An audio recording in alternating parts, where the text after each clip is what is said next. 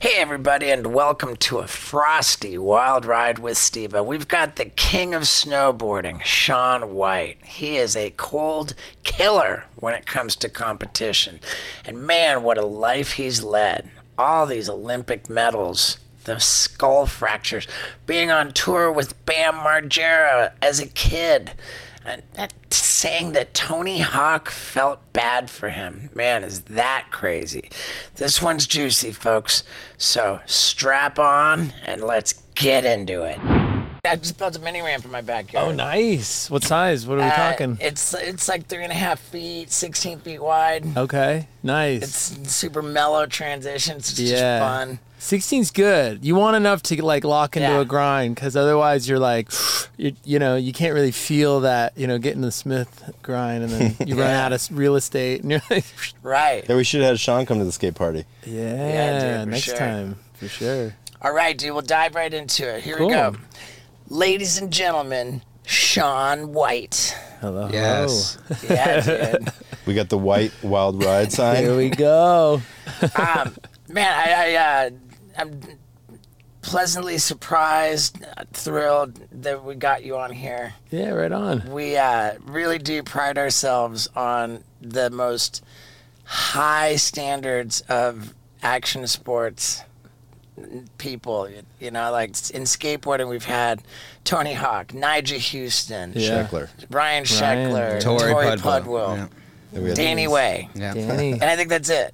Okay, dude, know, I'm in the mix. Yeah. and Travis Pastrana, Travis Pastrana, yeah. Legend. Rob Dyrdek. Oh, yeah, we did have Rob Legends. Dyrdek.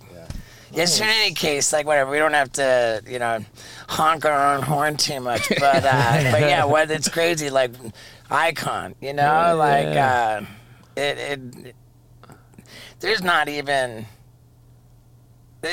another name anybody could name of a snowboarder, I think, in a household sense. So yeah, man. it's pretty wild, man. And there's just so much to talk about. Of course, you've got a 4-part docu-series on HBO Max. It's just called Max now. Just Max now, yeah. And, but before we jump, I was gonna say, you know, like I mean, you're throwing those names. I mean, when I was asked to do the show, I was like, oh, hell yeah, because we'd bumped into each other a few times, and like, man, you know, your entertainment you put out for years, and you know, my childhood hanging with Bam and all those guys. I mean, it was like, I was like, oh, this is great. Yeah, I'd love to be a part of this. So yeah, wasn't it an Adios Shoes video that you and Tony Hawk had a double part and Bam had a part in the same video? Yeah. Well, we would go on tour together in like the bus, and it was rowdy. I mean, if we talked about the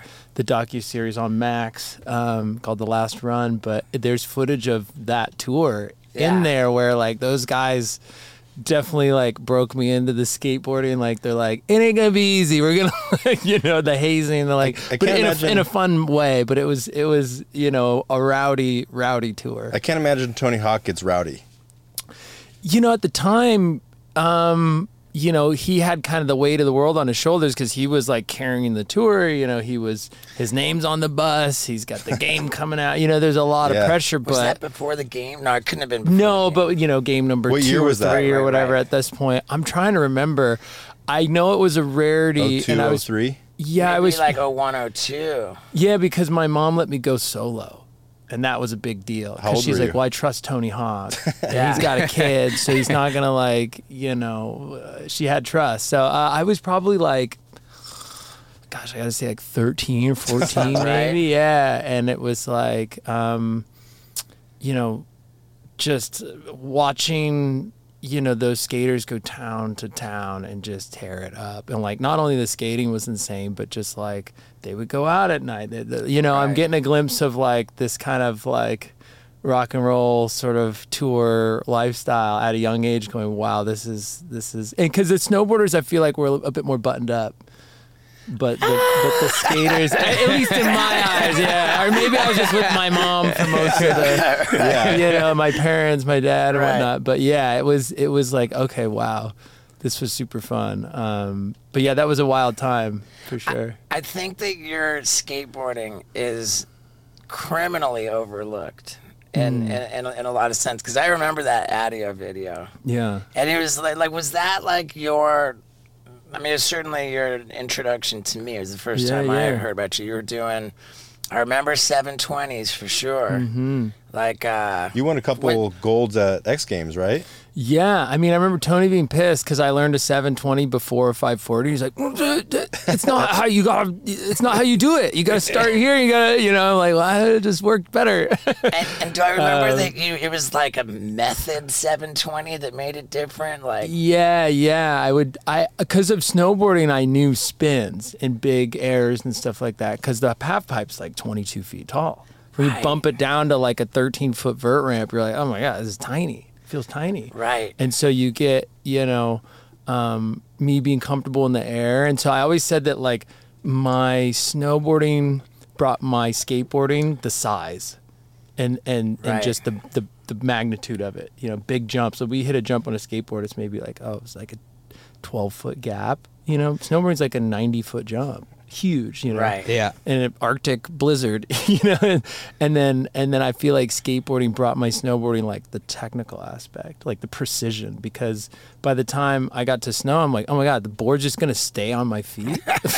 What could be easier? If you fall, you're falling on snow. Yeah, well, it sounds comfy, but it's not. It's icy. It's icy. Yeah, those walls and conditions can get pretty brutal, or it can rain the night before, and it just turns into this frozen, it's rough. So you found snowboarding a little bit more easy to progress in. I found it easier for my overall sort of like, I just took to it right away. It was easier, but skateboarding was always that kind of unsung thing, and I'm glad you mentioned that my skate career kind of got overlooked, because that was really hard in the documentary, because we were trying to balance how much skate, how much snow, and I was like, man, you guys we're harping really hard on the Olympics and the snow stuff, but there were like a solid 9 years there where I would hang up the snowboard and go be at the top 3 at every single skate competition for that period of time. That was a big chunk of time, and now I see people on Instagram. Who was it? It was Tony or Andy Mack posted something. He's like, this was like one of the heydays of vert skating. It was a clip of me winning one of the Do Tour events, and the comment below is like, dude, it's got the same name as that snowboard guy. That's so weird. Like, no, dude, that's me. But wow. It's a good time. And was it always vert skating, or like when you were on the like the Boom Boom Huck Jam Tony Hawk tour, were you hitting the street course? I would a little bit. I got a funny story of when I skated street, because when my first introduction was to ramps. Like I had a YMCA nearby that Tony would frequent, the Encinitas. Yeah, it was a legendary place. And so I just got introduced to that right away, and street skating wasn't really as exciting. It seemed, more redundant and technical and like repetitive. Like, I'm just going to try this kickflip in the street over and over and over. Where the ramps, I'm like, oh man, I can launch something, I can grind. And there's just like a whole park designated for it. And so I really took to that. And then my buddies are like, come skate street with us. I'm like, sure. At this point, I'd used pads my whole life. So and we show up, to this street spot. It's like a 4 or 5 stair drop. And all I remember is going, okay, cool. I ollie this thing or try to kickflip this thing, and I'm not going to make it. So instinctively, I go into a knee slide. I jumped a 5-foot stair thing onto my knees, and probably in shorts, and everyone looked at me like, oh my God, why would you do that? Why? I'm just like, knees are bleeding. I'm like, I'm just going to go home. That's crazy. It's just embedded in my brain to knee slide in a panic situation. So that kind of ended my street career pretty quickly. Yeah. That's crazy, man. With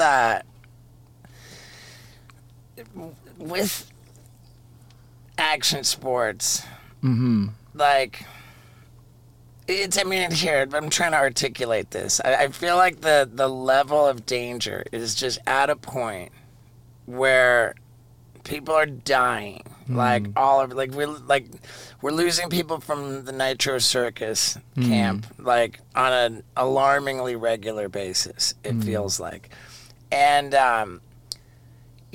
there's like I've posted clips of like parkour kids, and they're up on like buildings. Oh my God! Yeah. Up on buildings. They're like just jumping from doing a flip from one building to the next building. They're like hanging from their fingertips. Yeah. And all the comments when I post that is like, dude, these people are stupid. They're like they're gonna die. Like, this is just totally idiotic. I can't believe it. Like, Yeah. But then the guy who's climbing up El Capitan with no ropes wins an Oscar. Yeah, yeah. So there's this disconnect where like some people are taking risks and it's frowned upon, but then like in the Olympics, was it 2010 that they increased the size of the half pipe from like 18 feet to 22 feet or something? Exactly. Yeah. Like, and then at that size, like, and with the sponsors, like,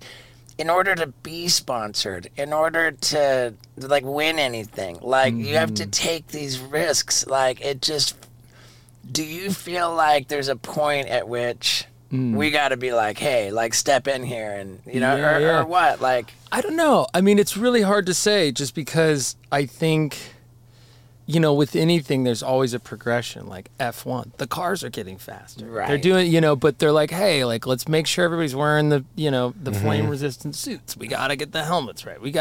There are safety regulations. Like when I started, helmets were very frowned upon. I can remember a time when it was also frowned upon to have a little bit of help in the bedroom, but not anymore, baby. Now it's just considered a good time to take a Blue Chew tablet and enjoy that help in the bedroom. What's so helpful about it? Well, Blue Chew tablets have the same active ingredient as both Viagra and Cialis, but they only cost a fraction of the price. And get this, the listeners of the Wild Ride podcast can get an entire month's supply of Blue Chew tablets completely for free and only pay $5 for shipping.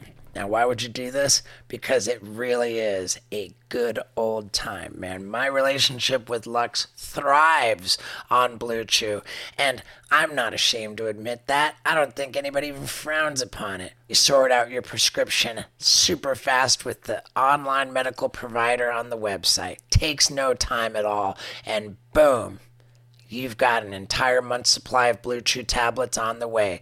Just make sure that you use that promo code STEVO to do this and find out how much fun it is. BlueChew.com with the promo code STEVO, and all you pay is $5 for shipping. Jump on this deal. Have fun. Let me know how it goes. And let's get back to it. Right. It was like, you're a joke if you show up with a helmet on, and major sponsors of mine are like, you got to get rid of the helmet. Snowboarding or skateboarding? Snowboarding. Snowboarding. And they're just like, you'll never be in a magazine, you'll never be in a video. And now, like, you have to show up. They check your helmet at the competition to make sure it's up to standard for competing. Like, it's a mandatory thing. So, like, things are changing. And, the 22-foot half pipe, that was a big one in a way that I thought it actually made it a little bit safer, just because, think about an airplane. You got this big airplane and it's landing on this little runway. The margin for error is pretty slim, where if you get a bigger runway, I can throw bigger tricks and bigger, airs, but I have more to land on. I have more to catch. More transition. So in a way, it got more advanced and a little more dangerous because we're going faster, we're going bigger, but then again, there's more to catch you. And then with the invention of the airbags and the foam pits, that stuff really helped progress the sport. But yeah, I think it's like an ebb and flow of, us pushing the limits and then technology kind of catching up, or something in the sport changing. But I don't know. I always look at it like probably driving to the mountain was car accidents. Like, it's probably the more dangerous to drive to the mountain, than, know what I mean? You think about the risks that we take every single day, just crossing the street, these things that happen that you don't hear about, you know what I mean? Right. And so I don't know. It's like it's a weird balance of it, but definitely watching the sport now and watching the crashes and things, like I feel, and especially after watching my own documentary series, I was just like, wow, like I got out. Yeah, well, and I'm in one piece, so that was great. right. What was that gnarly injury? Like I didn't get that far in. I had a few. There's one that really kind of shook me, my family, and the community that we lived in. Was I crashed with Bob Burnquist, and that was really bad. Oh, on Mega? That was I was 11 years old. It was an MTV Sports and Music Festival. Were you there? I don't think so. No. Okay, this is way back. I think Jamie Foxx was hosting. He showed up with an afro and these huge socks and was like skateboarding like a little dartboard, like a banana board around the vert ramp, chasing me. There's like some funny footage that we found digging through the archive. But I was doing a doubles routine with Bob and we collided mid-session.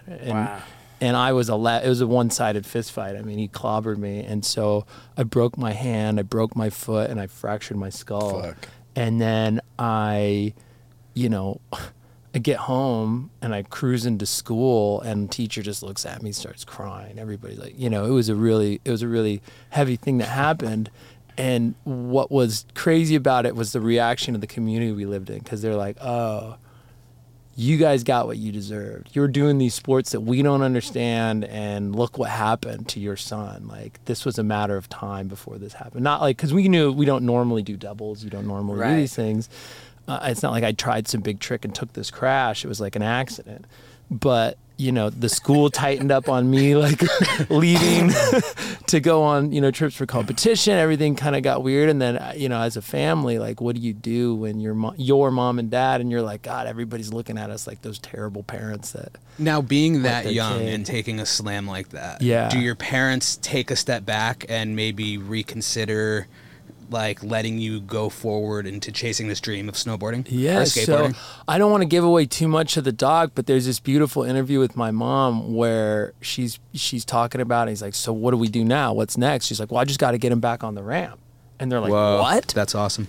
And you go, okay, if your kid was in a car accident, you're not like, let's just get him behind the wheel. We got to get him back in there, Yeah. It's Talladega Nights. What are you talking about? So she really was there to be like, I know he loves it, because I did. I would cry if I couldn't go to the skate park after school. It was my punishment. Like, if you don't do the dishes, you can't go skate tomorrow. And I'm like, scrubbing all the dishes, So I just truly loved it. And so she knew that if I, had this, you got to get back on the horse. And if this one incident, like, kept me from a career and a lifetime love of this sport and friendships and this, like, everything I was going to get from it, she didn't want to prevent that. So she actually, like, helped guide me back into skateboarding. I remember the day I was at the skate park, and because I after the crash, the cast finally came off. I was like, I don't know, I just didn't want to skate anymore. I was over it.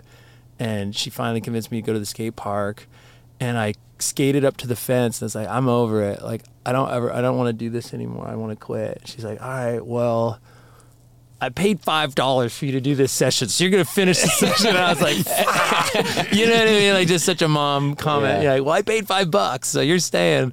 I was like, fine. I remember running over to the vert ramp. I was killing some time, and I bumped into Kevin Staub, renowned skateboarder, legendary guy. Yeah. You can spot his hair from a mile away. And he taught me basically backside airs that day. I could only do frontside airs. And you know what I mean? That feeling of learning a new trick, I was just like, I was hooked all over again. And so that's what got me back into skating. But yeah, those injuries are something that's like, it's a hard thing to bounce back from, and a hard thing to get not only your physical, but like your mental straight. Especially a fractured skull. Yeah, 11. That was rough. And what happened was when I fractured my skull, the blood had pooled on my forehead and what's called a hematoma, and then all the blood settled in my eyes. Ooh.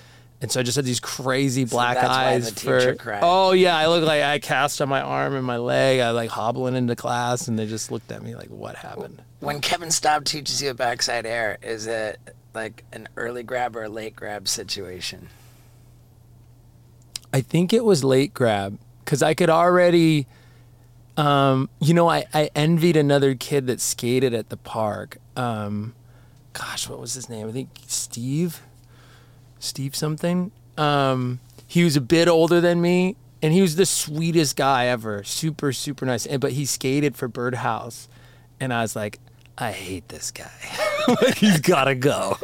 You know what I mean? I just created this, like, you know, I don't want to say enemy, but like someone to rival with, because I wanted to be friends with Tony. He was already on Birdhouse. I was like, but I remember the way that he would ollie before he got to the top of the ramp, but I hit the coping with my wheels. And so that's how I kind of figured that I could maybe start going higher than him, because I'm already starting at a you know, a different way, I guess you could say. But yeah, I remember learning it that day, and just like that feeling, and then it just opened up this whole new world of tricks for me, and then it just kind of like went from there. Yeah. When did the airbags come in to the snowboarding? And was that all you? I seem to think it was all you. Pretty much. Most of it was inspired. See, I was learning new tricks. Just, you could basically show up and you go, all right, today's the day. I'm going to go for this thing. I'm going to wing it. And what happened was a lot of guys in the backcountry started doing these double flips.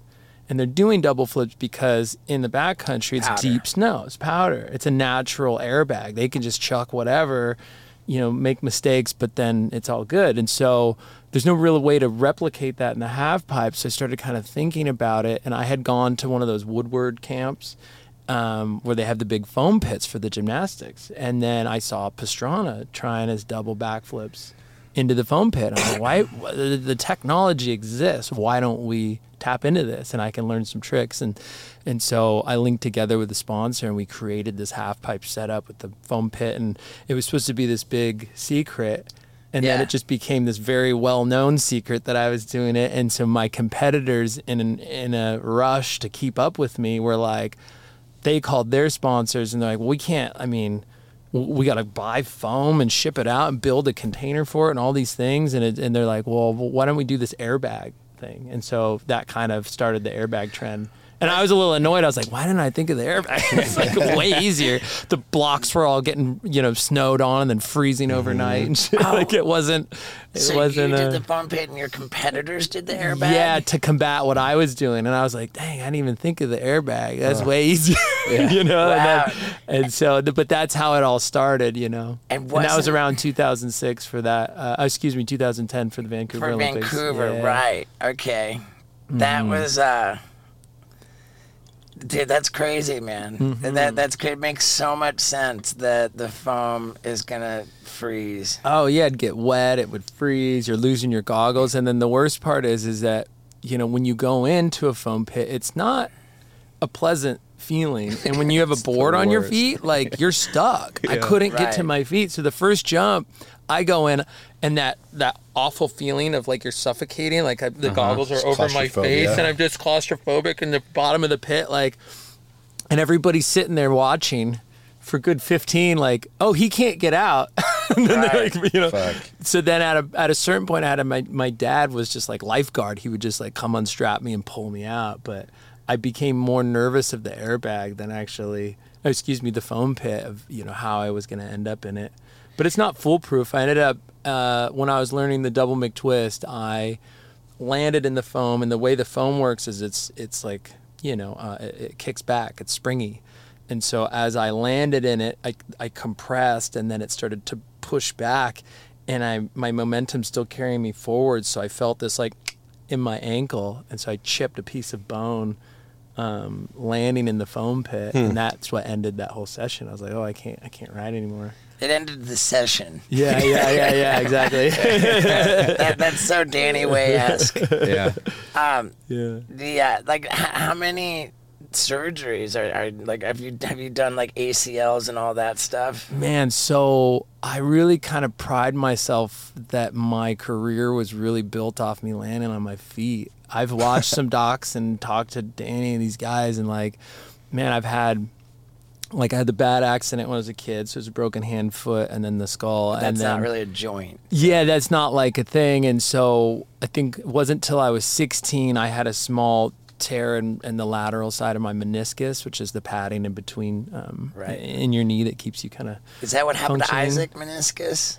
I think so, yeah. Out of all the knee injuries, that's the lesser ACL. evil. That's the one you want, because it's like they can come in, they clean it up, and you're good to go. Where the other ones, you either have to reattach a ligament or tendon, or you have to get a cadaver. Right, you and know hope what? it takes. Yeah, Isaac got the cadaver. It's an ACL. Isaac did. Yeah. So that one, luckily, I didn't have to deal with. And then I ripped a ligament in my thumb. A lot of concussions, unfortunately. And then the big crash in New Zealand where I kind of ripped my face open, which really sucked. That one was brutal. But that was kind of it. And the chip bone in the ankle. That was about it for a whole career doing this. That was pretty great. Yeah, that's epic, dude. Yeah, I felt very fortunate because there are. Yeah, you talk to anybody that rides motocross or whatever, football players, and just like, dude. oh, I just shattered this or this exploded, and you're like, oh. I was talking to an ex-NFL football player yesterday, and I told him that I've never had any knee surgery, and he was like, his head exploded. Like, he's like, what? Really? Like, yeah, man. Like, been very, very lucky with joints. I mean, I had my ankle screwed together with the compound fracture. It's so funny. Well, there's that. Yeah, the collarbone. Yeah, it's screwed. I got a hard golden knees, but just glass ankles. Yeah, right. I think a lot of us are strong in some areas and weak in others. And if your weak area involves a smelly, stinky, terrible habit that you want to drop, the good news is Fume, baby. What's a fume? It's a diffusive device which helps you replace bad habits with good habits. This diffusive device, it flavors air. I have it in my pocket all the time because I just love the flavored air with the core in there that flavors the air. You want to replace dangerous chemicals and addictive drugs with flavored air. It's a healthy move, and you got to drop that nasty habit. So go to tryfume.com. and use the promo code STEVO to get 10% off your journey pack. Why is it called a journey pack? Because it's your journey to a healthier, happier, and less ashamed you. Don't do it with the bad habit anymore, man. Drop the shame. Pick up the fume by going to tryfume.com and using the promo code STEVO for 10% off your journey pack. I always have it in my pocket. You can ask me, and I will. If I don't, I'll make a shout-out video for you. Tryfume, baby. Tryfume.com. Now let's get back to it. I was... He'll never dance. I shattered my ankle with Danny Way. I was trying to do a boneless off of a wooden porta potty. Like while Danny Way crashed a car through. I think I've seen footage of this. Yeah. And so Danny Way's crashing the car through it. Tony Hawk's over here shooting it on his phone. Yeah. I want to stick this thing so bad because we've already crashed 3 porta potties and we're on the last one. Yeah. And I'm not even on the board, but in my head I'm like, I'm just gonna stick it. Yeah. Yeah. And I just try to stick it and shatter my ankle. My foot's coming out sideways.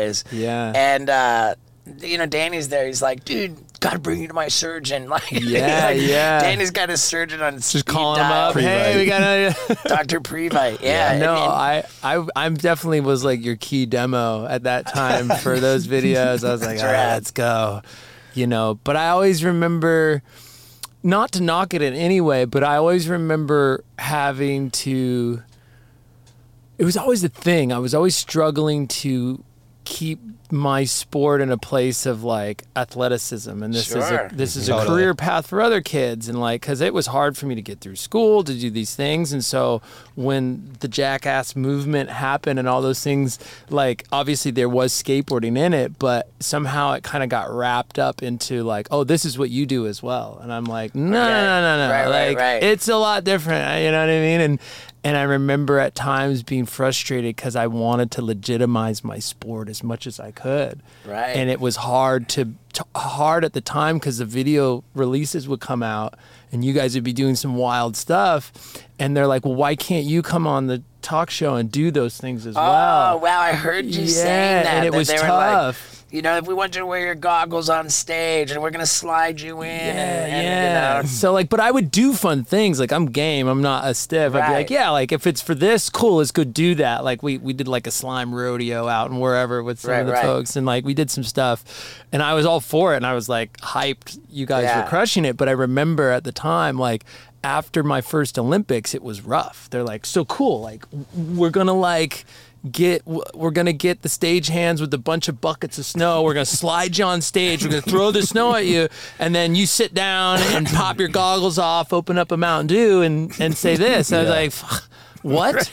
You know what I mean? What? I'm an Olympian. Yeah, totally. And I was just like, oh man. And so I had to start saying no. I was like, no, I won't do that. And you're begging to be on. You know, as a athlete, you want a certain level of success, or at least I did badly, to be accepted and to be, you know, finally on one of these shows and to win an SB or do those things. And so, and then it was like kind of soured by, hey, what stunt can you do?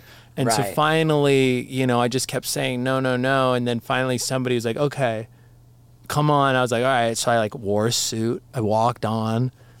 I played the video. I was, you know, whatever cordial I was, you know, made the jokes. It was great. And then that set the tempo for How You See Me, you know, which is interesting because I love Tony. He's the man, you know, but whenever you see him, he's holding a skateboard. Yeah. It's inseparable. I think he's got a thing where he likes that. He's like, well, I've got a thing where I've skateboarded on every stage in the world or something like that. He's got like a tally going. Like he wanted to skateboard out at the Oscars. This last go, or maybe not the last, but the one before. Oh yeah, but he was all messed up. Yeah, he was all messed up. He was all hurt. But anyways, I was like, oh, I don't know if I want to be.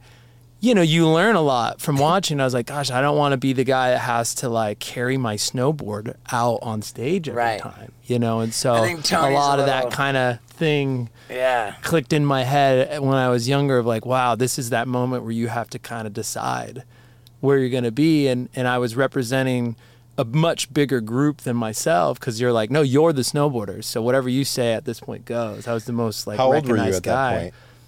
19. Yeah. So that's a kind of a weird thing to go through at 19, because, you know, like, yeah, I grew up really quick. I mean, a lot of my friends at 19 were just like being punks, having fun. You know what I mean? And it was like, oh no, I should put the suit on and go like represent my sport on television, you know? Yeah. It Wow. seems So to me it was like, weird.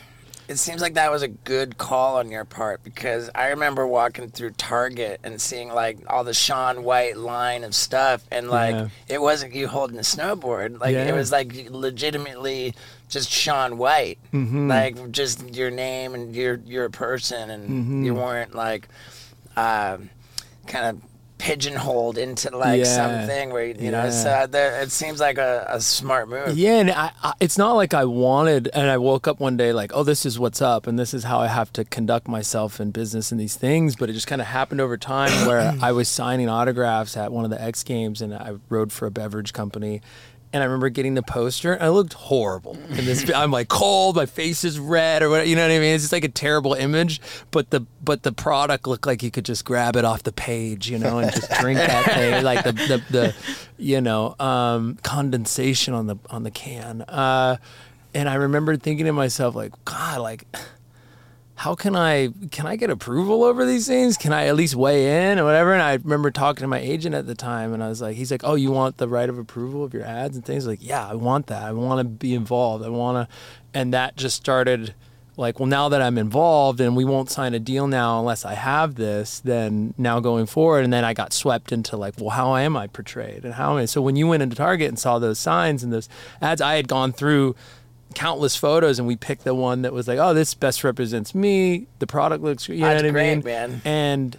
And what was cool about it is like, you know, it's a tough sport. It's like, you're a sellout.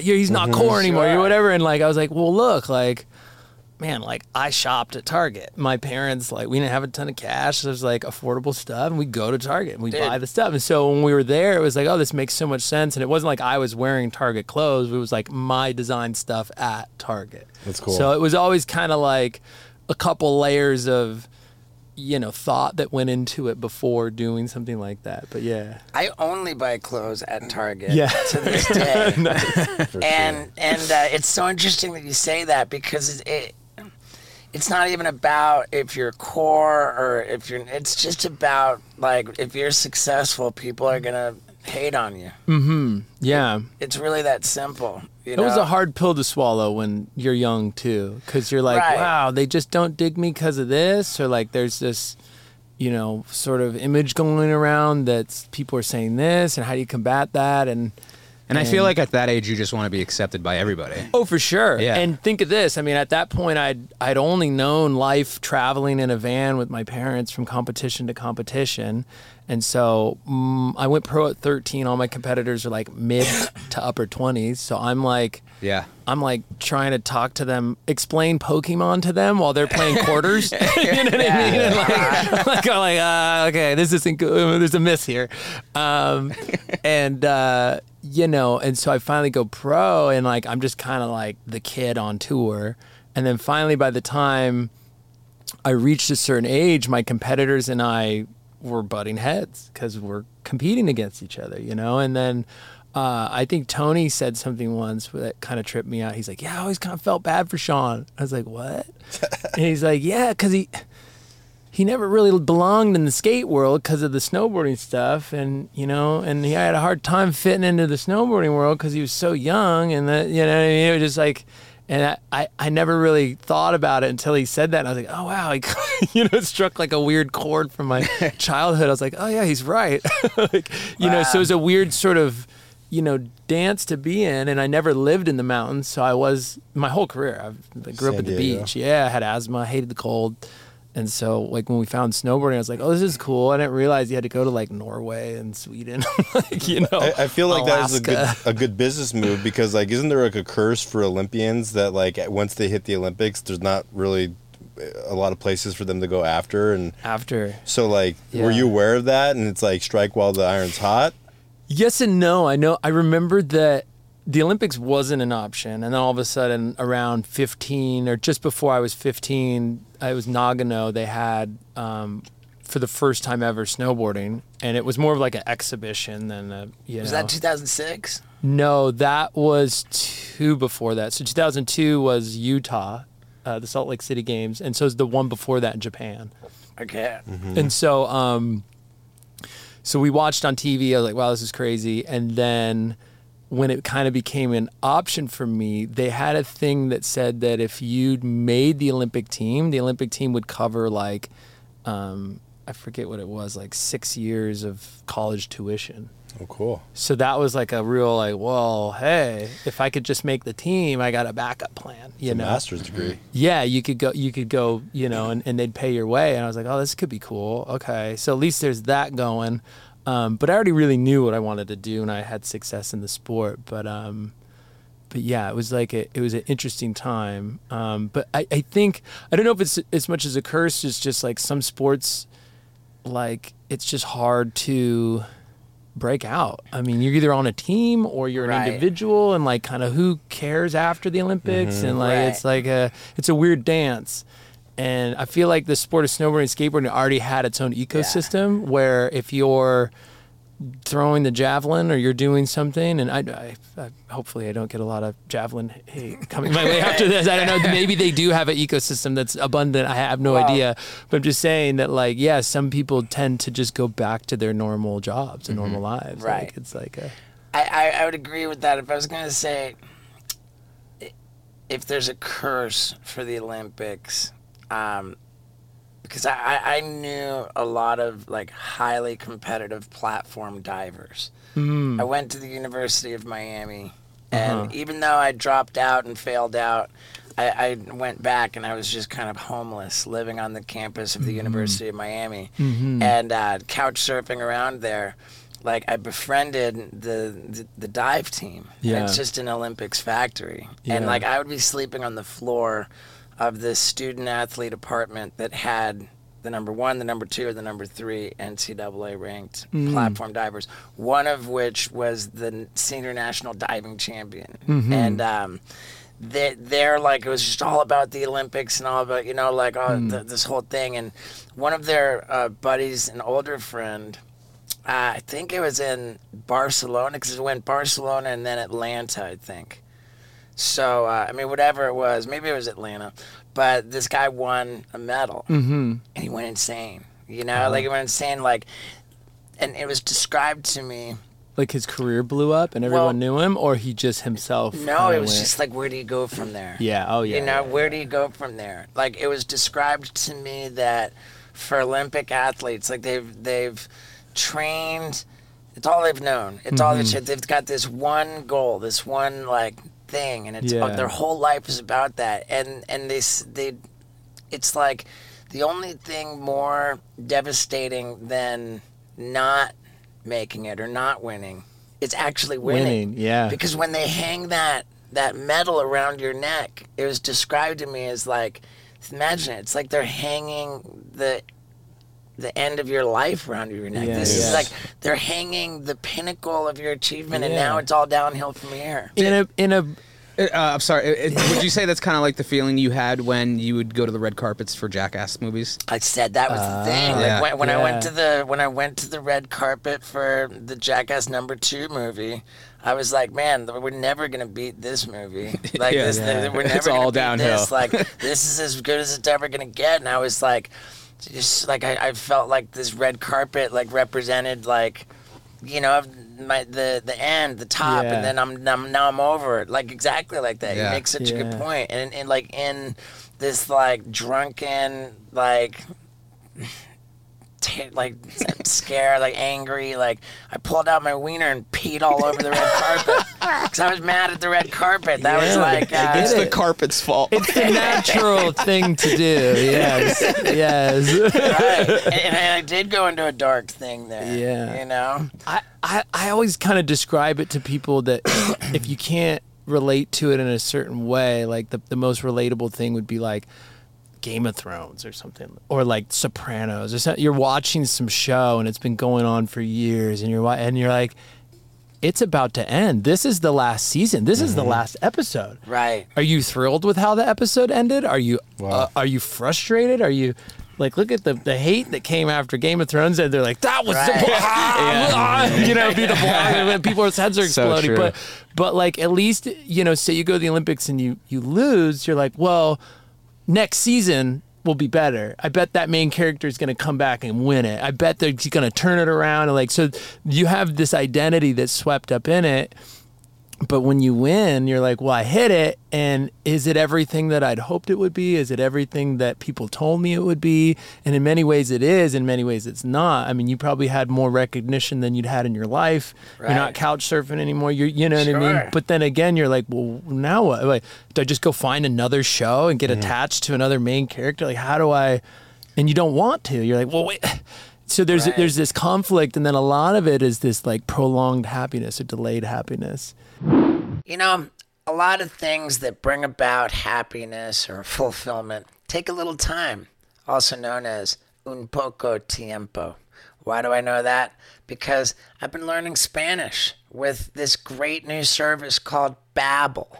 And man, it can get you having conversations in a new language in as little as 3 weeks. And, you know, it's like playing a video game on your phone. Everybody loves being on their phones, and everybody loves playing the video games, but this is like a video game that teaches you a whole new language. And that's one of the most valuable things you can possibly do in this life. Plus, just like 15 hours of playing this Babbel game, learning the new language, it's the equivalent of an entire semester of a class teaching you another language in a university. Plus, with the Babbel Live, now you've got actual live interaction with the certified foreign language teacher. Telling you I love Babbel.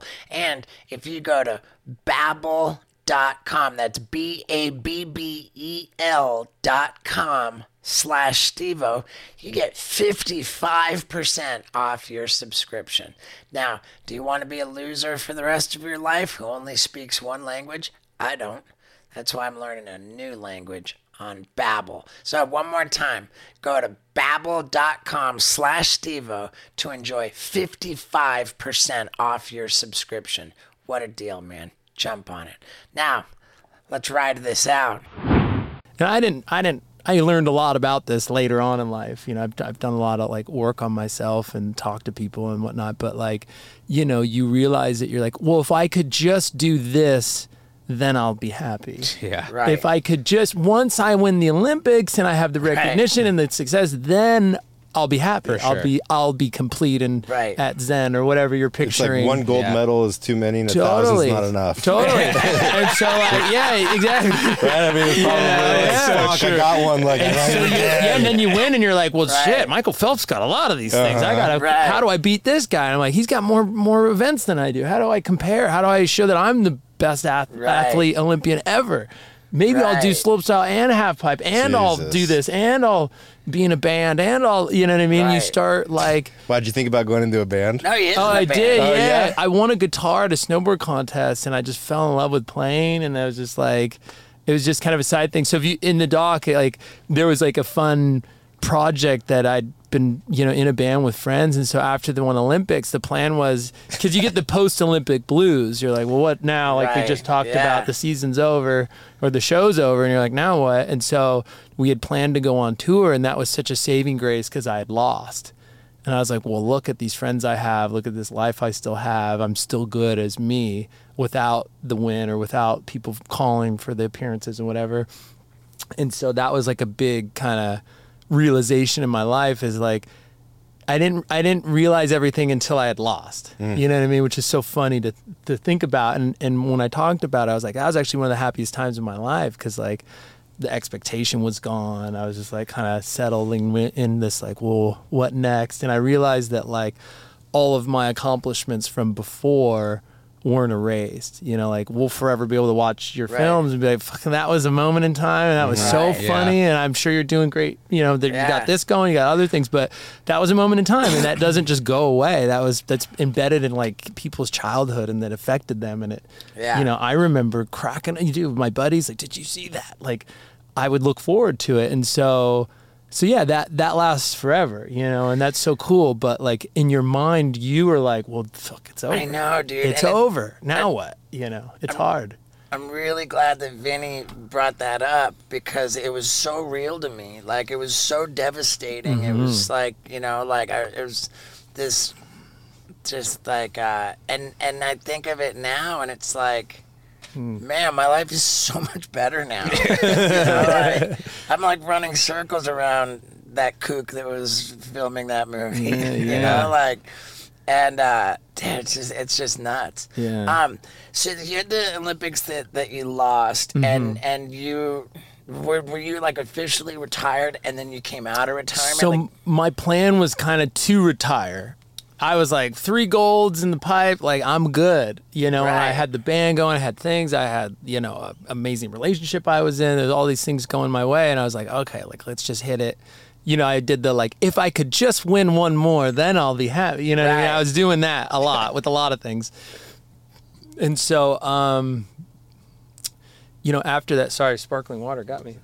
So after, did you officially retire? No, I didn't. So that was my thing, is I was feeling like I was ready to retire, and then I didn't get what I wanted. You know, I didn't want to end the season that way, or the movie or whatever. I was like, I gotta, but then, you know, that feeling of like, okay, if I could just get through this, I'm gonna retire. You're kind of running that marathon. You see the finish line, and you cross it and realize you didn't win the marathon. You're looking, and there's just another marathon. You're like, how do I, you know, get pumped up to do it again? And so I never told anyone that. That was just kind of in my head.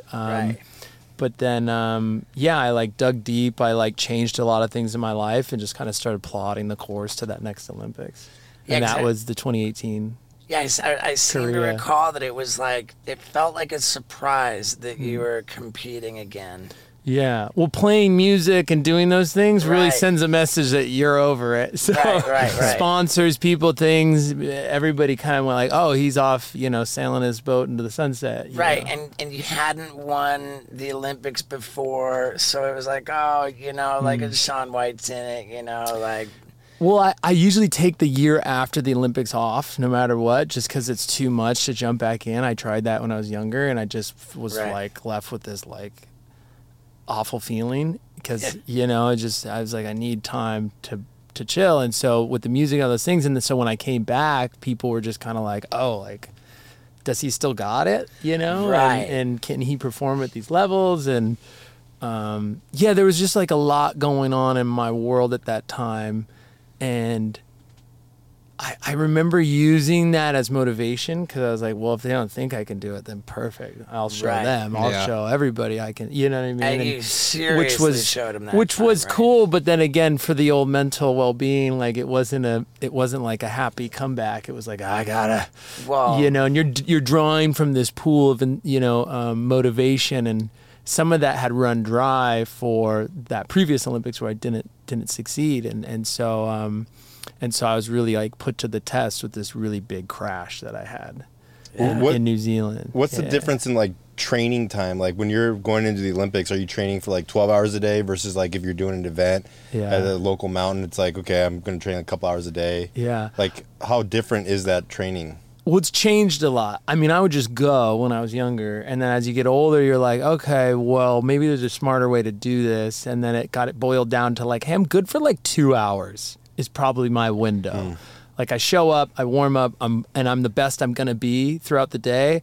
And then by the second or third hour, I'm starting to, I'm just not as sharp. I'm getting fatigued. And when you're fatigued and like, I don't know how to describe it. If you're doing that last bench press, and your buddy's there to help you pull the weights, so you don't have that. You're like 30 feet up doing whatever. And if you're off, it can be detrimental. It can be very, very bad.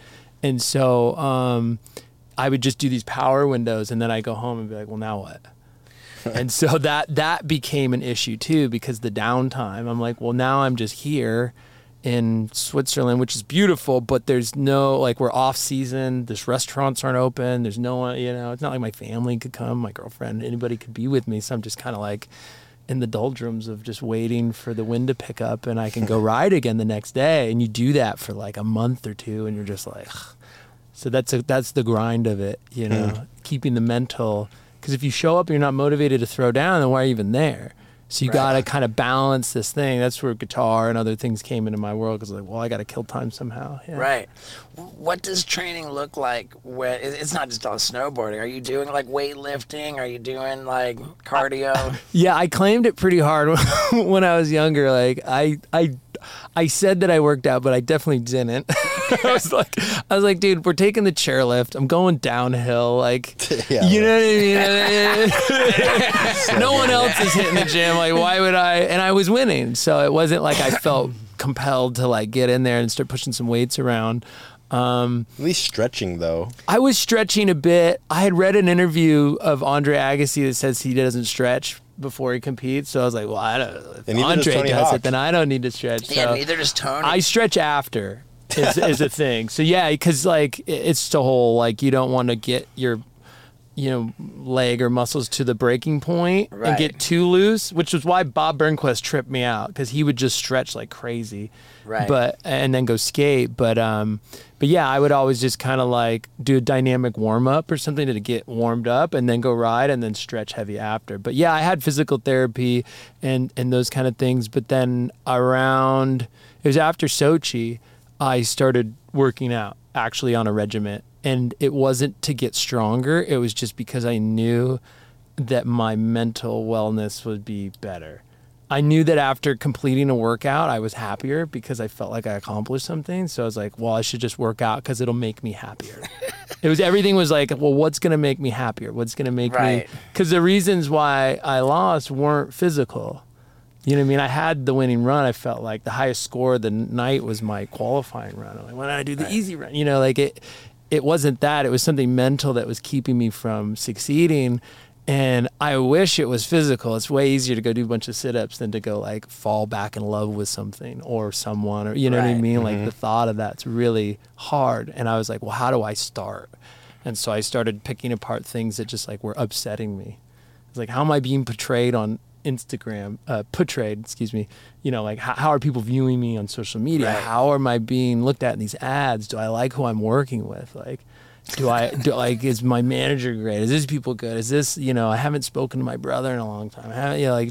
Those are the things that I started to change in my life, nothing to do with snowboarding. And then once I came back to the sport, I was just like a happier guy on the board. That's cool. And I was like, I mean, when I think of Shaun White, like, I think of you as like, you know, people describe you as like a robot, like just insane, like this like literally like almost just mentally ill like competitor, you know, that's just like got to win, like and it makes me think like that whole drive to just be the best and I have to win and like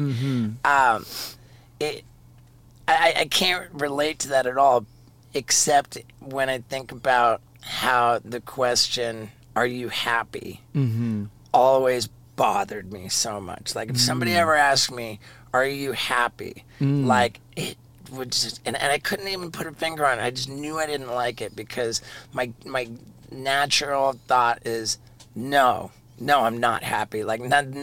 Like I would just. Was it that you had to put on the face for the camera and be like, "Yeah, I'm so thrilled"? Well, no, it was just, or was it? It's like like just to anybody in just in in general, setting, in any setting. Ask me if I'm happy, and it's like I'll just kind of scan my you know, just kind of think about it, and like nothing tells me that I'm happy.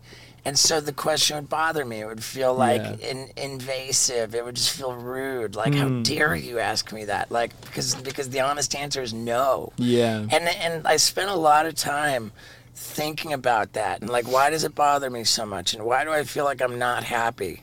And I come to realize that like, there's just something about me where my default setting is that like I'm not okay. Everything's not gonna be okay. Like I've got to like hurry up. I've got to frantically scramble and hustle to strive and to accomplish so that somehow everything might be okay.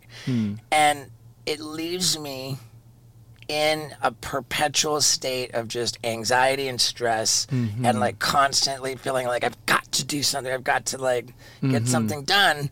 And that's why I'm not happy. But then the more I think about it, it's like, all right, well, let's say if I was happy, like, what does that mean? You know, like content. Yeah. And I'm like, dude, that sounds dangerously close to lazy, you know? And then I get to the point where like, you know what?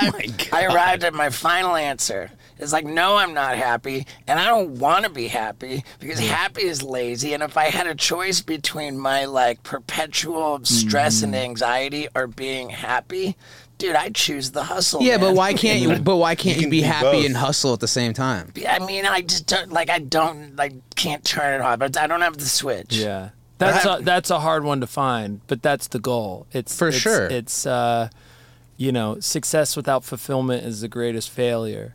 You know, without enjoying the ride to getting there, and you're just by the time you get there, you're not enjoying. You're like, well, I got what I wanted, but it's not what I thought I needed, and there must be more. There must be that next thing, and I've suffered from that as well, for sure. I mean, you set these new goals because you're like, well, I'm not happy. There must be this level of happiness that I just haven't achieved yet. Yeah. But like the ruthless sort of, you know, machine, the competitor, like that's for sure a part of me, but that's not like me. You know what I mean? Like it's what I do. Like I love it. Like you get in the half pipe, the goggles come down.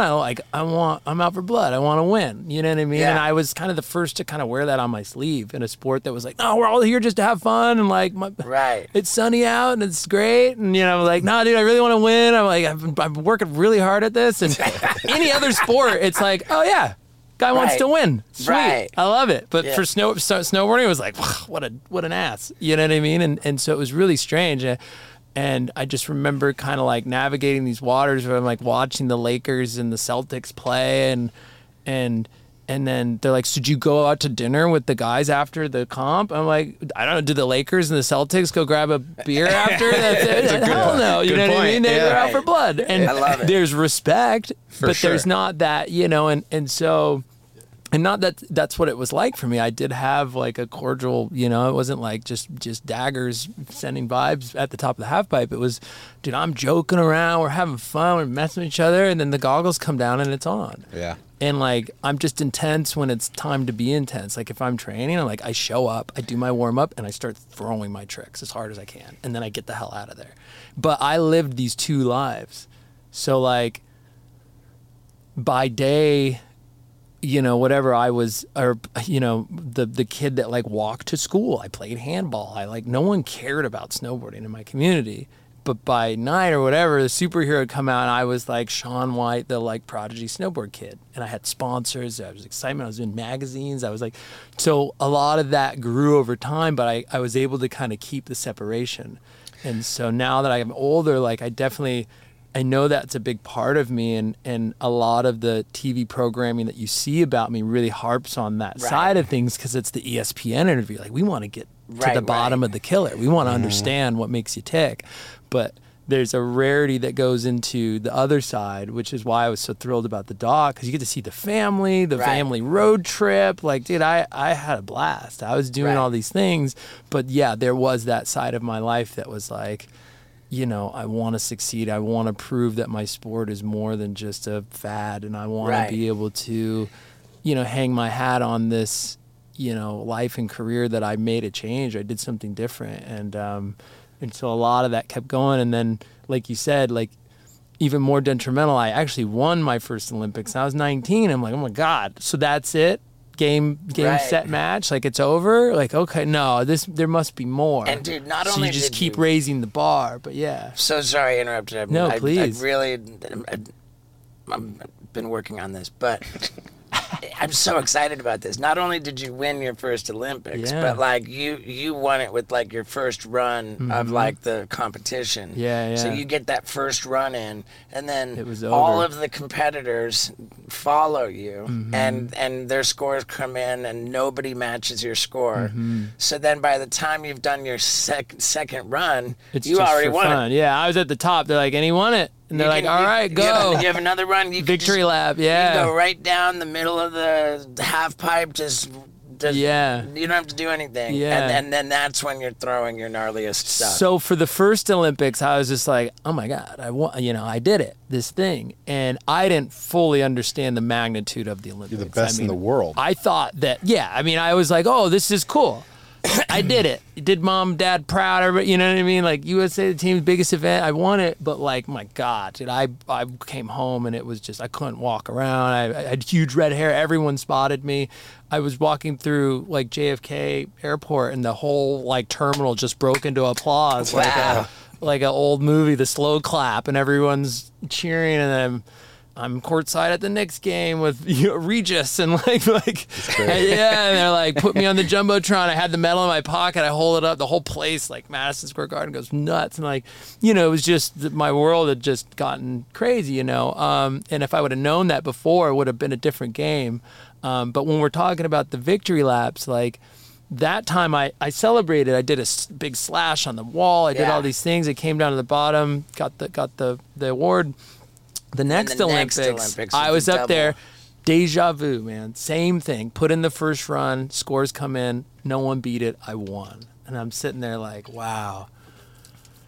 I'd worked so hard to learn these new tricks. At the time, my buddy was like in a coma trying these crazy tricks, and I was like really weary of this move that I invented called the double McTwist 1260.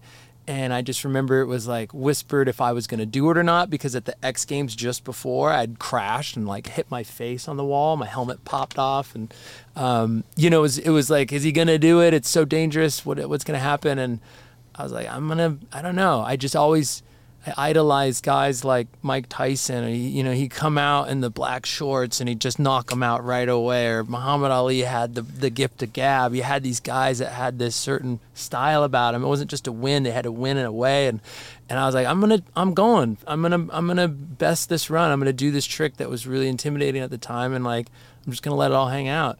Now it could have been. I landed it, thankfully, but it could have been replaying it now in my mind. I'm like, I could have been the guy with the gold medal that just was carted off, and they're like, he won the gold, and then he's in pieces at them. I don't know why. Back to you, Susan. You know what I mean? It could have been really bad, but it became a legendary moment where I just stuck it. I did this run. I didn't need to, and I just wanted to make my mark in the sport, and that's kind of like. The first Olympics was like, oh, he won, okay. And this was like, I got to cement in this thing that like, this is what I do. This is my life. This is everything. And like, I got to show where my level is and make a lasting impression. And that really that trick got heard kind of around the world. Dude, which was insane. pretty wild. Yeah, insane. When I love how like you say the whole like machine and competitor that gets harped on, and I certainly believe that to be the case, but I just have to believe that it's that same like just attack, win, succeed mentality. Like, you can't just have that in snowboarding. You've got to be applying that to everything you do in your life. Business, like, like music, like whatever, like the way that you talk about managing your, like, your approval with the photos. Like, you're like, I went through everything. Like, I just gotta believe that in every facet of your life you are highly meticulous, strategic, and driven, and it's just epic. Well, it's I always say it's one of my best and worst qualities, because for a long time, you develop skills as a child, and I got really good at this sort of like, try something until fail until it succeeds, and then okay, well, it's not working. Well, how do I reassess, reconfigure everything until it does work? And I just got really good at that sort of competitive mindset of like reset, figure it out, then win, and it just kept going over. And then I got used to this sort of like reward system of like, well, when things get really hard, that must mean that there's a reward waiting just along the bend, because every time things did get really hard, knee surgery, something, I come back and won the gold, or like I rip my face open, come back and win you know what I mean? So every time things got really hard, I kind of got trained to push through it because something great was waiting just in the future for me. But I think as I got older, the hard part is that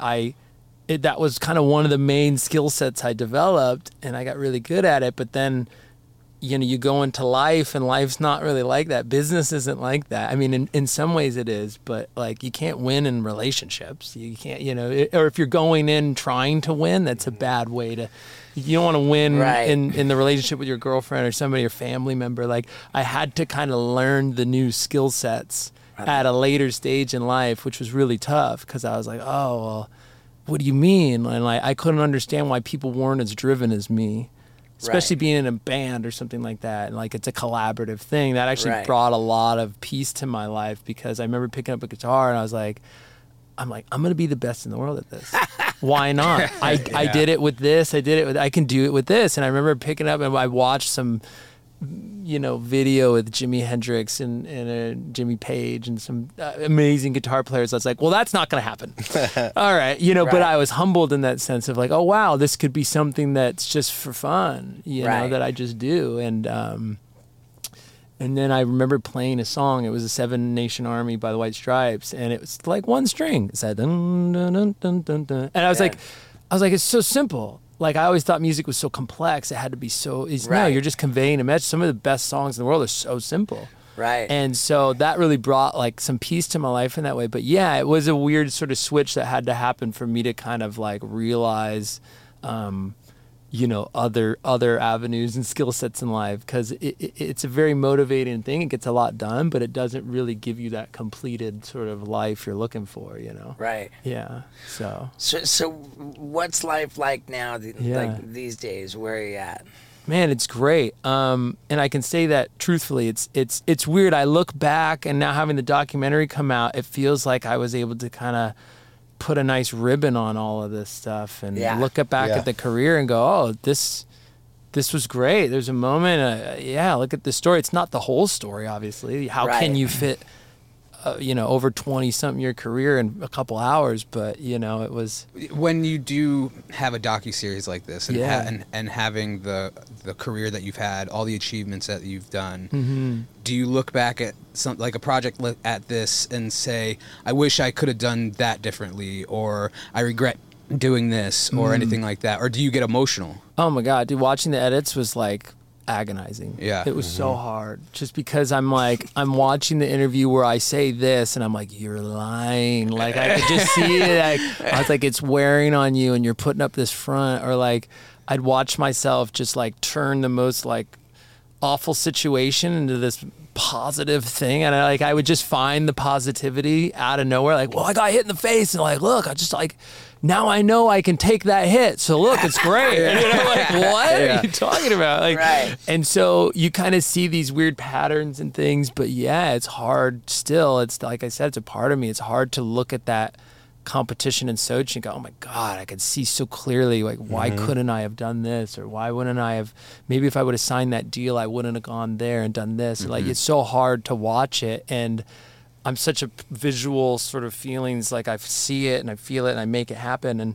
And so watching is like agonizing because it's just me in that place all over again. You know what I mean? I feel exactly how I felt in that moment. So it's hard for me to separate it. So I would go through like a few days of like being kind of down and out when I watched some of the edits, even though there were these amazing moments, like especially the last Olympic run, because I'm like, God, I would have just stepped on the gas a little here, like I clipped the top on that last run, I didn't even get to finish it, like, you know, and you're humbled in the sense because you go like, oh, well, it is what it was, you know, and if you can just sit back as a viewer and watch, it's a really great series. It's really enjoyable, you know, but like when I was watching it, I'm like, well, they forgot that, you know, when I crashed the Lamborghini, I got another one. They didn't even talk about it, you know, whatever. Like, stupid stuff. You're like, they didn't even say that I did this. Or like, that one edit didn't even make it in. And like, you're watching it from this perspective of like trying to get your whole life in this thing and really replicate that moment in time. And so it was a really tough experience. I'm thrilled it's over with, but yeah, I mean, to answer earlier, like, I mean, my days today are just like, I'm still just as active. I skate, I surf, snowboard. Launched a company with my brother called White Space, which is really fun. We're making outerwear, activewear, and snowboards, goggles, all this stuff. And now we're out looking for a team. Cool. Because when I was a kid, I was sponsored by Burton, and they helped give me product and like gave me travel budget and like this stuff. And so now we're like looking at it's so awesome. Like I was getting off a chairlift, and this little girl got off the chair with one of my boards. And my heart sank. I was like, oh my God. I had not seen one of my boards out in the wild before. And I like go up, I'm like, hey, what's up? I was like, I got to say something. You can't tell who I am. I'm all blacked out with the goggles, the helmet, and she's like, what's up? I was like, I really like your board. And she's like, yeah, thanks. You know, she was so cool. And I was like, well, can I get a high five? You know, she's like, yeah, sure. You know, but it's so sick to kind of see that next generation. And, you know, I know what my first snowboard meant to me. And to see somebody that age with my board and building the team. So that's given me a lot of enjoyment of like being in the sport, but not having to throw myself, you know, that's do great, the big man. tricks. And then, yeah, it's been really interesting. You know, I talked to a lot of athletes. They're like, don't stop working out.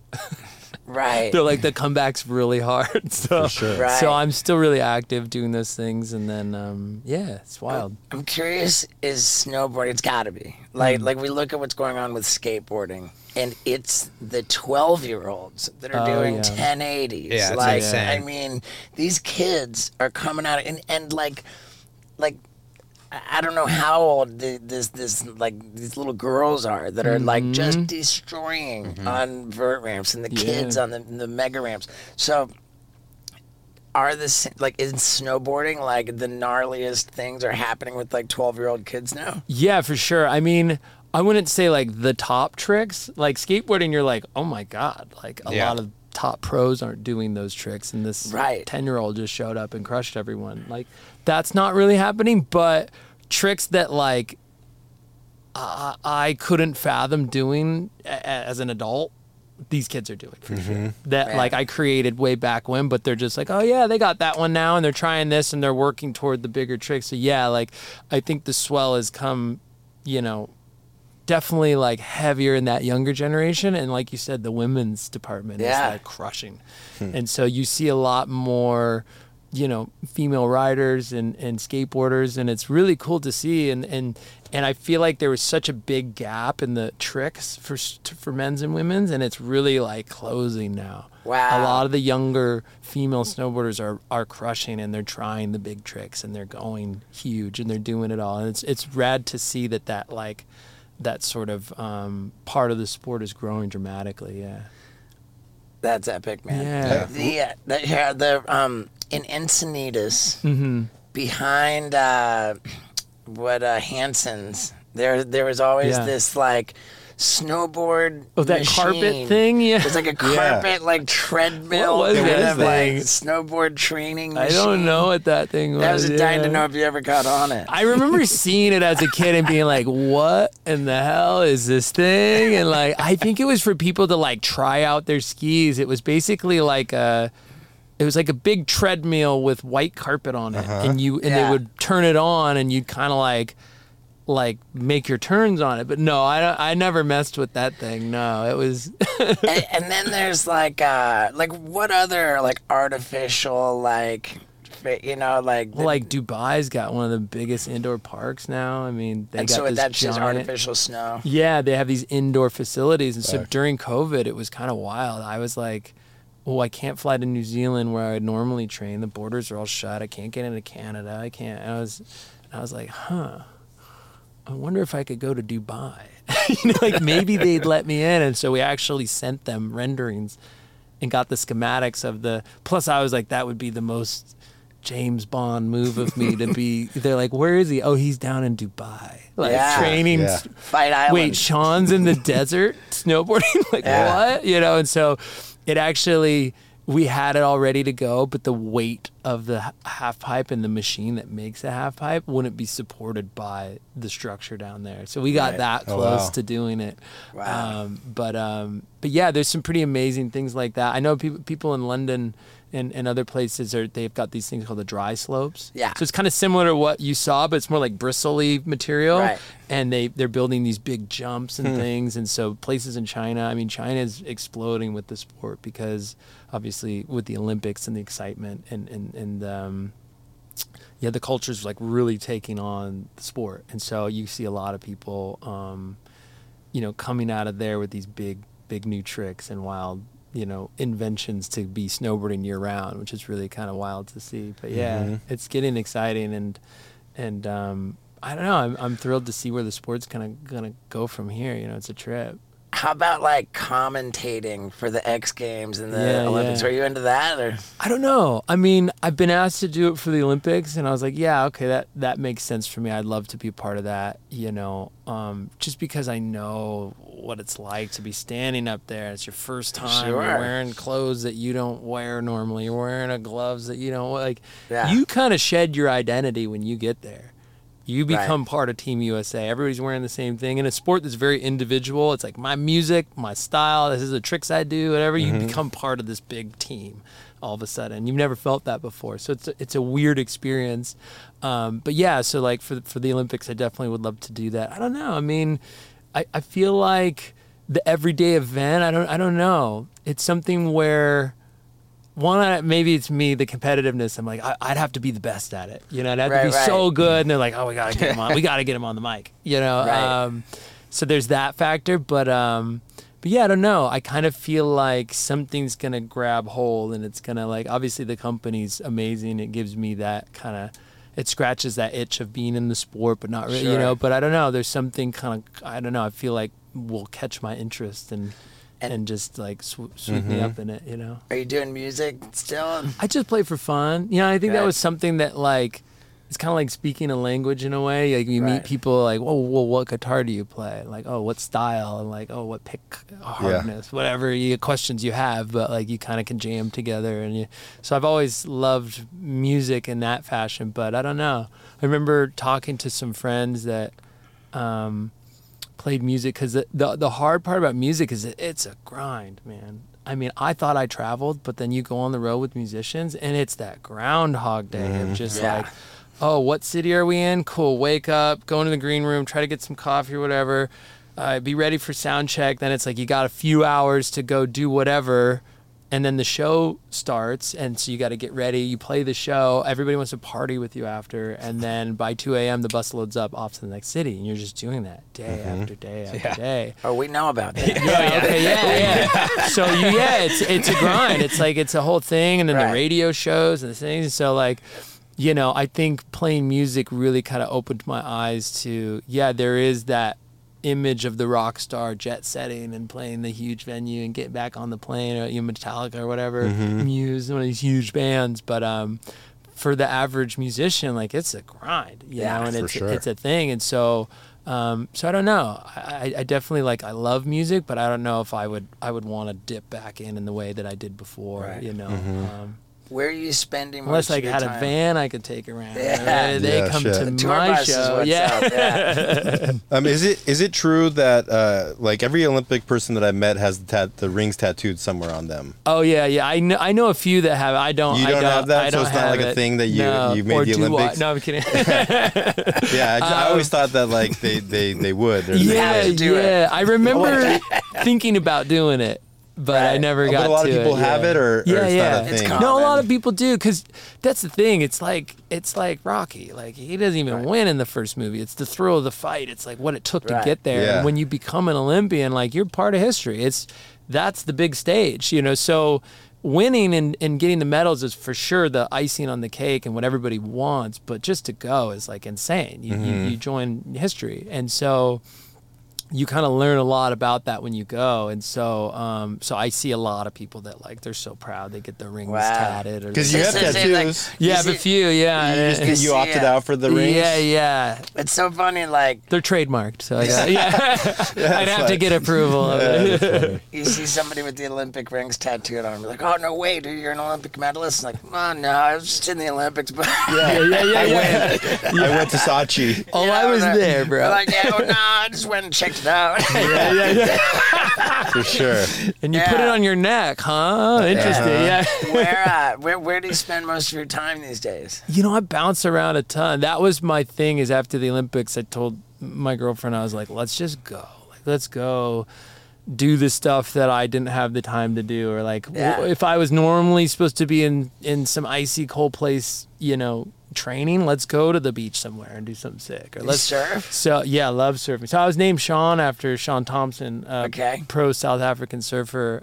Dad loves surfing, and so I try to get waves where I can. But we went on this tour. I mean, we basically Costa Rica. We went to Cabo, to Antarctica, to Indonesia, to Switzerland, Maldives, Dubai. I mean, we just kind of just been going all over and checking these things off the list. It's been so much fun. So, how did you get to Antarctica? Did you go by plane, or did you do the route by ship? Man, it was such an insane trip. We got really spoiled. Our buddy, we ended up taking his plane down to the southernmost of Chile, tip of Chile. Yeah. Well, we were in Argentina and then to Chile, because you got to wait for the weather pattern to come and it's a through. special plane to get there, right? So we got off that and got on the special plane to get to Antarctica, and there's nothing down there. There's no town. It's just science research facilities, right? And so it's like being on Mars. Yeah, and I never wanted to go there or thought to go there, but when this came up, and I was like, oh my God, we got to do this. And so from there we got on this boat, and then the boat takes you around, and you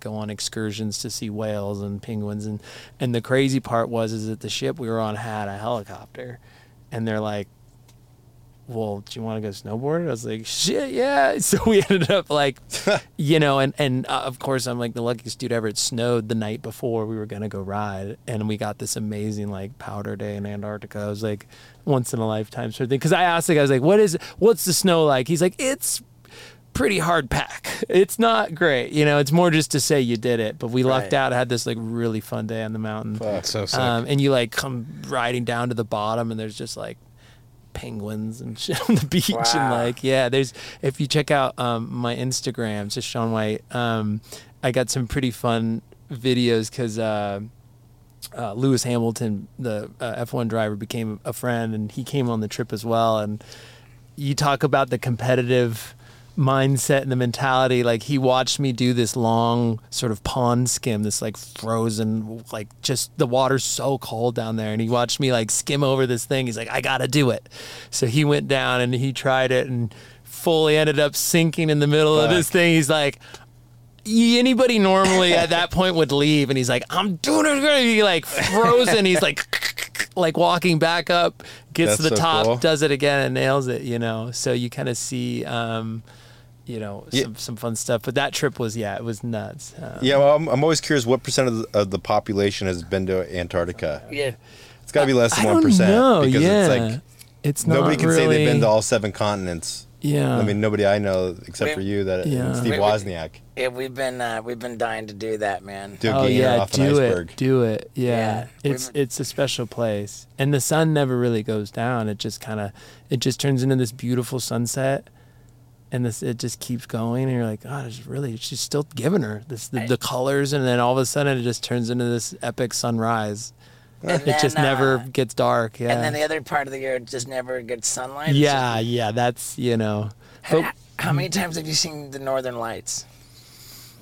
I think only like once, but it was faint. That's something I actually want to go back and check out. But I did go surfing in like the Arctic Circle up there. And I was very young. Just to say I did it, my wetsuit had a big hole in it. It was like a hand-me-down, and I was freezing, but Here we go, you do dude. some Just pretty got you on Instagram, man. There we go. Check me out. Yeah, dude. I will check that. Everybody follow Shaun White on Instagram. How do you find him? Shaun White? Shaun White, dude. SHAUN. Yeah. Easy. And yeah, dude, man, how rad, dude. I feel like we should cut you loose, but this has been so epic, dude. Mm-hmm. Yeah, man, fun chatting. Are you happy, Shaun? Yeah. I can truly say I'm good. Yeah. You know what? I'm not gonna go as far as to say I'm happy. I'm gonna say my life is really good. You lazy piece of shit. Yeah. Yeah, my life is really good. Yeah. Like I'm stoked on how much stuff is going on, how much I'm working on, and I just want to keep working on it and make it brighter. Yeah. I think for me, the realization that like I can be good right now and still go for these things was the huge weightlifter. Right. Where I'm like, I can be thrilled, because I thought it was a weakness before. I'm like, if I say, like you said, it's laziness. If I say that I'm good, then how am I going to motivate to go get this thing that I think will make me happy? And then I realized, I was like, well, wait, if I can just be happy right now and like appreciate what I have and enjoy this process, now I'm enjoying it, and I'm even more motivated because I'm having fun doing it. You know what I mean? Yeah. So, when the guy who wrote Think and Grow Rich, Napoleon Hill, interviewed like hundreds of billionaires back in the 1900s. Okay. And he said like the one thing that he saw that they had, there are a lot of them, because they had all the money in the world to do whatever they wanted. And he said almost all of them didn't have peace of mind. So he's like, the goal of these people were to get peace of mind, and none of them ever had that. So that's why they were. Well, because they had they had so much money. But they had so much money that towards the end of their life, they didn't know how to get rid of the money that wouldn't curse the next person. That's why they started doing libraries and universities and Carnegie Hall, because they were like, there's no way I'm going to give this money to my kids, because it's such a burden to like have that much responsibility that they your practically. Mom said money ruins lives. Families. Yeah, she was so worried about it. I mean, that's the whole thing. Like you don't want to deprive, like, for me to win that contest and like buy my first car, like buy my first house. It was like, those are huge. If you're just handed that from your parent, and you're like, oh, cool. Well, you see what happens to the kids. I got, you don't like where's that excitement to strive for something, to earn something, to feel that accomplishment, and like, for sure. It took those horrible crashes and lessons and those things and falling out with people, all these things to, get to where I'm at today, to be, in a good peace of mind and all that. So that's what's hard, is like watching the doc, you're like, fuck, I would love to go back and change these things, but hey, God, that's if life. I would never have lost that thing, I would never have found this gem, and it's brought me a lot of contentment in life. So it's kind of hard to like, factor all that in when you're watching and going through it. Everybody watch The Last Run on Max. You gotta watch it. Is it the same? Is that where Tony Hawk's documentary is? I want to say I mean, I think he launched HBO and then it got folded in. Right. But similar. God damn, was that a crazy one, man? Yeah, I mean, he mentioned to me, I hope I'm allowed to share this, that he wasn't as involved, Yeah. He was like, look, do your thing. I mean, I believe because it's a tough thing to do. It's really weird, He got very, very vulnerable in that. For sure. I don't know that the Tony Hawk's documentary could have been so vulnerable and so exposed if he was really involved. So I think that documentary probably benefited a great deal from him kind of taking a back There was seat. a certain point where I just cut it off too. I was like, look, like I just wanted to make sure. I'm like, the trick name's got to be right. You can't be showing me surfing this wave and all of a sudden I'm on a different wave going the other way. There's crummy edits. I was like, it's got to be right. And so I weighed in on a lot of that stuff, and then I just left him with like a hey. The fact that I gave him like 3 or 4 things. I was like, this person was really important. He should have a bigger role. Right. We talked about Jake Burton, the owner of Burton Snowboards and kind of the father of snowboarding. And I was like, he's got to be in there. We got to really touch on the skateboarding career a bit more because that was such a huge part of my life and career. And then, a few other things. And I was like, and I'm done. So when I watched it, when it came out, was actually the first time I really watched the whole thing. And I was pretty hyped that they did such a great job. So it's epic, man. Yeah. So and Backcountry is the name of the company. Is that right? Backcountry is a distributor for our outerwear for White Space. I just saw that on your Instagram. Oh yeah. Right, so they make all the clothes and stuff for us and help us distribute and market and all that stuff. But then the snowboards is kind of on our own. It was a way to like go like, I know snowboards in and out. Like I want to make sure that these boards like ride perfect and the edges are great and the materials and like so I basically took my Olympic board and like broke it into 3 different models.